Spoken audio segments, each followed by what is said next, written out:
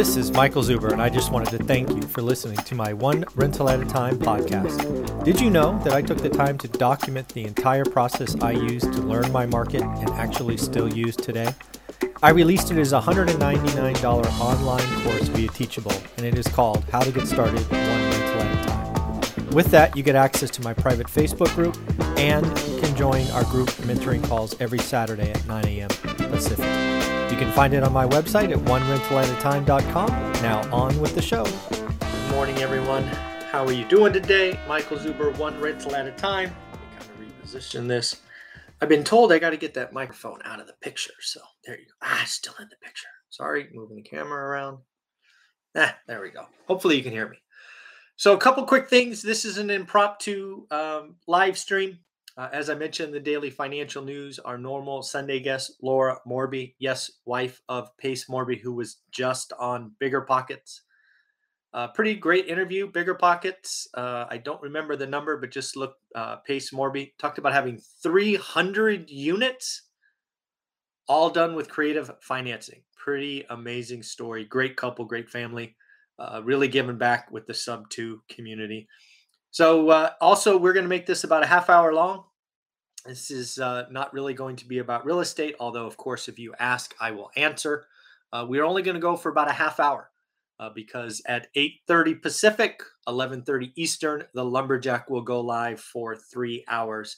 And I want to respect his time and his commitment and let the followers of One Rental at a Time get over to that channel and that event if you would like. So what we're going to talk about here is how to write a book. I have now successfully launched 2 books. We are going to break both of them down because, again, if you know my history, you know my family, you know my story, I was the least likely person to write a book. I have 2 family members, my sister and father, who are gifted, just flat out gifted. The gift of the written word did not land with me. It went to my younger sister. So I struggled throughout. It was not my thing. I don't get it. I didn't try. I didn't practice.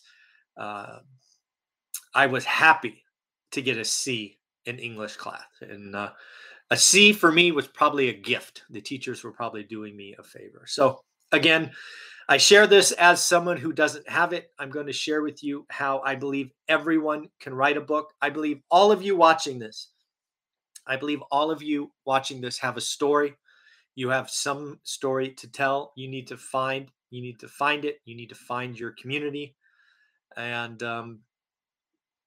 writing a book is, how should I say this? Writing a book, or at least writing a draft, for me is not that hard, and we're going to break it down for you in a minute. Editing a book for a guy like me is hard. Frankly, I paid several somebodies to edit the book. And then creating a cover and publishing it, again, I paid someone. So again, I focused on creating the meat. Others edited, and others created the cover and the back and things of that nature. So let's talk about the first book. One Rental at a Time, again, is probably the easiest kind of book to write. It is basically you, the person watching this, sitting back and replaying. For me, it was 15 years. For you, it might be 10. It could be 20. It could be your entire life. It is documenting your story. So if you have this book or you get this book, this will start to make sense. How did I write a book that's 168 pages long? Well, first, I started with the inspiration. What inspired me to look at my history? For me, it all starts, and it's in the book, with Rich Dad Poor Dad, right? I read Rich Dad Poor Dad at 30 years old. It changed my life. But a lot of Rich Dad Poor Dad is missing. It's the how-to or what happened or all of that. So just like the second book, there is inspiration somewhere. I was inspired to answer the following question. What happened after you read Rich Dad Poor Dad? That was the start. The end was, okay, after 15 years of a crazy real estate cycle, you retired financially free. So I had the beginning and I had the end. Now what I needed to do was document the middle. So the first part of this book, and again, there really are two parts. There's a part one, which is about 60%, and a part two. Part one was basically just a reminder or review of 15 years. So what I did is I took time and I simply wrote out kind of what happened over 15 years. Bought a house, horrible story. Bought the next one, refi, alligator, 1031, right? Crash, can't get loans, private money, flipping, all of these things. And so that was it. The start of writing this book was just bullet points that were probably, the first go around were probably 25 bullets. I kept at it. I got to about 40, maybe 45 bullet points, just events that happened, right? The first time, for example, I missed Bruce Norris real estate meetup. Bruce Norris real estate meetup saved my butt. Told us about the affordability index, which is a big deal. I missed alligator in my first go around. So again, I just documented like literally just 40 bullet points of 15 years.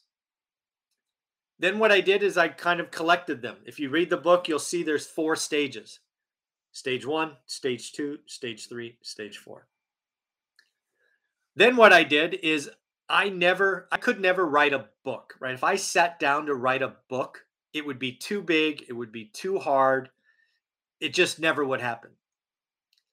However, I can write paragraphs. Maybe not write them well, but I can write a paragraph. I can write 500 words. I can write 700 words.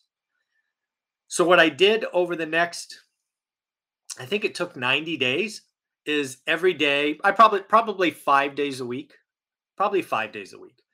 I would go to the park, which is like 200 yards that way, sit at the park bench, bring my computer, and I would write 500 to 700 words. And when I was done, I was done. Folks, you should start to see, if you're one of my students, you should start to see similarities. What do I teach in step 1 of my course? Focus and daily discipline.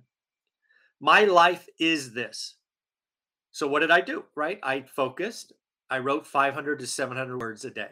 And then when I was done, I was done. I didn't beat myself up to write 1,000 or 2,000, because if I did that, it would be too hard, too big.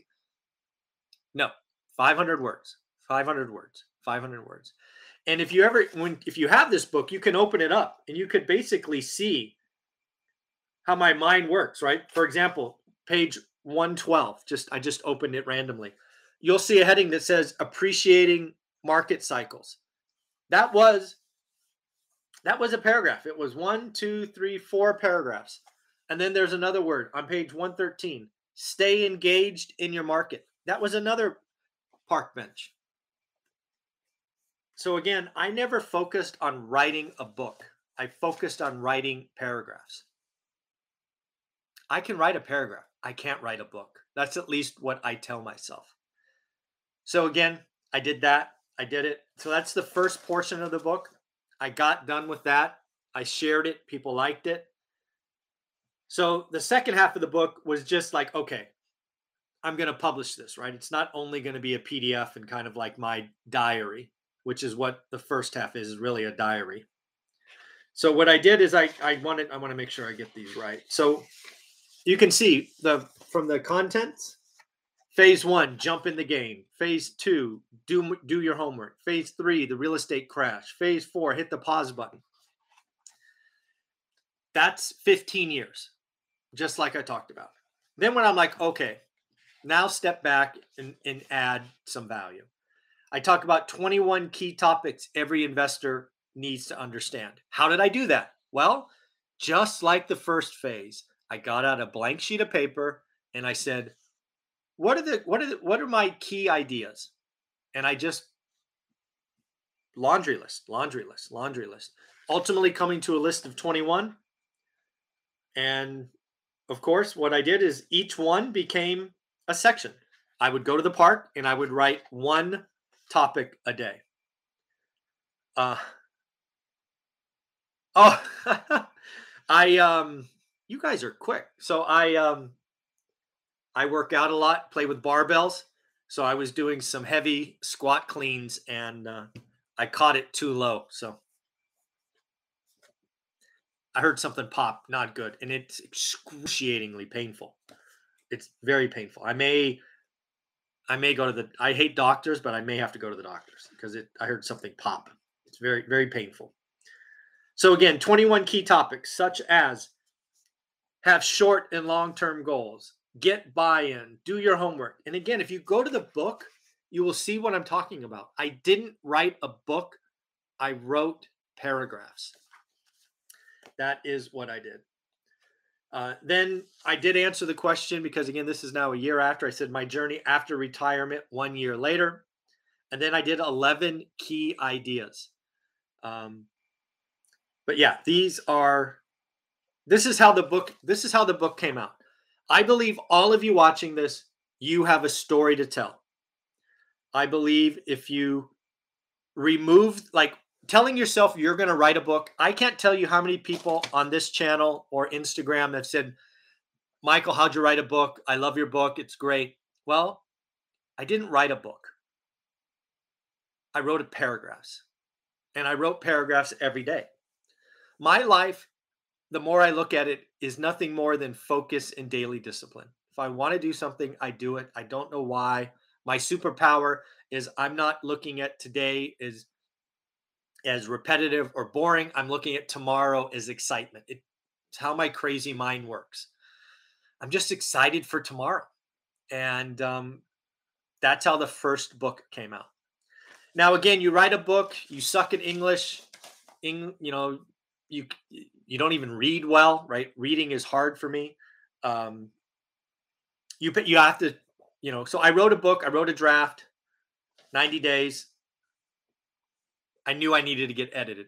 So I paid someone. My first editor was out of New York. I got a recommendation from somebody I trust for a New York editor. I paid that individual thousands of dollars to edit the first book. And about 10 days, maybe 2 weeks later, I got it back. I'm sure it was a better written book, but I had lost my voice. When I read it, I was nowhere to be found. That was important to me. After spending thousands of dollars and getting back and fully edited, I guess they call it manuscript, I was at a crossroads. I could publish it because I'm sure it was better written, but it wasn't me. I didn't feel good. So what did I do? I flushed it, wrote off the 2,000 or 2,500 books, went back to the earlier draft, and found a different editor. And this time, I talked to the editor and told them what I was looking for. I said, hey, I use the wrong words everywhere, right? When I type them, I know what I want to type. The word is spelled right, but it's the wrong freaking word. I don't know what it is. It just happens. And so I said, catch those. Second, I probably have some run-on sentences, some stuff that could be broken out. Basically, what I did with the second editor is I said, don't take my voice away. Catch the stupid mistakes that would make me look dumber than I am. Find the truly structural problems, like, Michael, you just wrote 200 words without a comma or a period. That's probably a run-on sentence. So the second editor really didn't change the book all that much. They must have caught 200 words that were the wrong word, so I appreciate that. They structurally changed a few things, but lo and behold, when I got the first book back, or the second editing back, my voice was still there, and I was so happy. So I spent $5,000 or $6,000 total getting that first book edited. Then you have to create a cover and a spine and a back. And I have no, um, let's just say my daughter's skills and arts didn't come from me. And so I paid someone to do that. Josh Culler from Color Media. He's been on my channel a couple of times. He took it from there and ultimately he published it to Amazon. And again, I paid him for that. So that's how the first book came out. I believe everybody watching this could repeat what I did, but tell your story, tell your thing, have a start and an end, and fill in the middle. And again, uh, kind of having these conversations because of that Joe Rogan Quiet Desperation video. This book still produces thousands of dollars a month. If you need hundreds of dollars a month to change your life, you have a story. Tell your story. People will appreciate it. The other things I have done, and I think I've done well, is marketing. Book selfies. I ask you all the time for book selfies, 5-star reviews. We have over 1,000 5-star reviews on Amazon and Audible when you put them together. Ask for them. Give, and then ask for book selfies. People will do, if they like you, they appreciate what you do, they will take time. They will get so creative. It's amazing what happens when you ask for book selfies and 5-star reviews. So that helps with marketing. So now the second book. I honestly never thought I would write one book, and I got to tell you, I never thought I would write a second book. It is mind-boggling for me to sit here right now with this book done. So pretty much like the first book, the second book came 3 years after the first. So the first year after, I was like, nope, not writing another book. Too hard. Not going to do it. Not going to do it. Not going to do it. And then you keep doing one rental at a time. You keep being inspired by your guests. You keep being inspired by all of you doing deals. You want to get more and more people doing deals.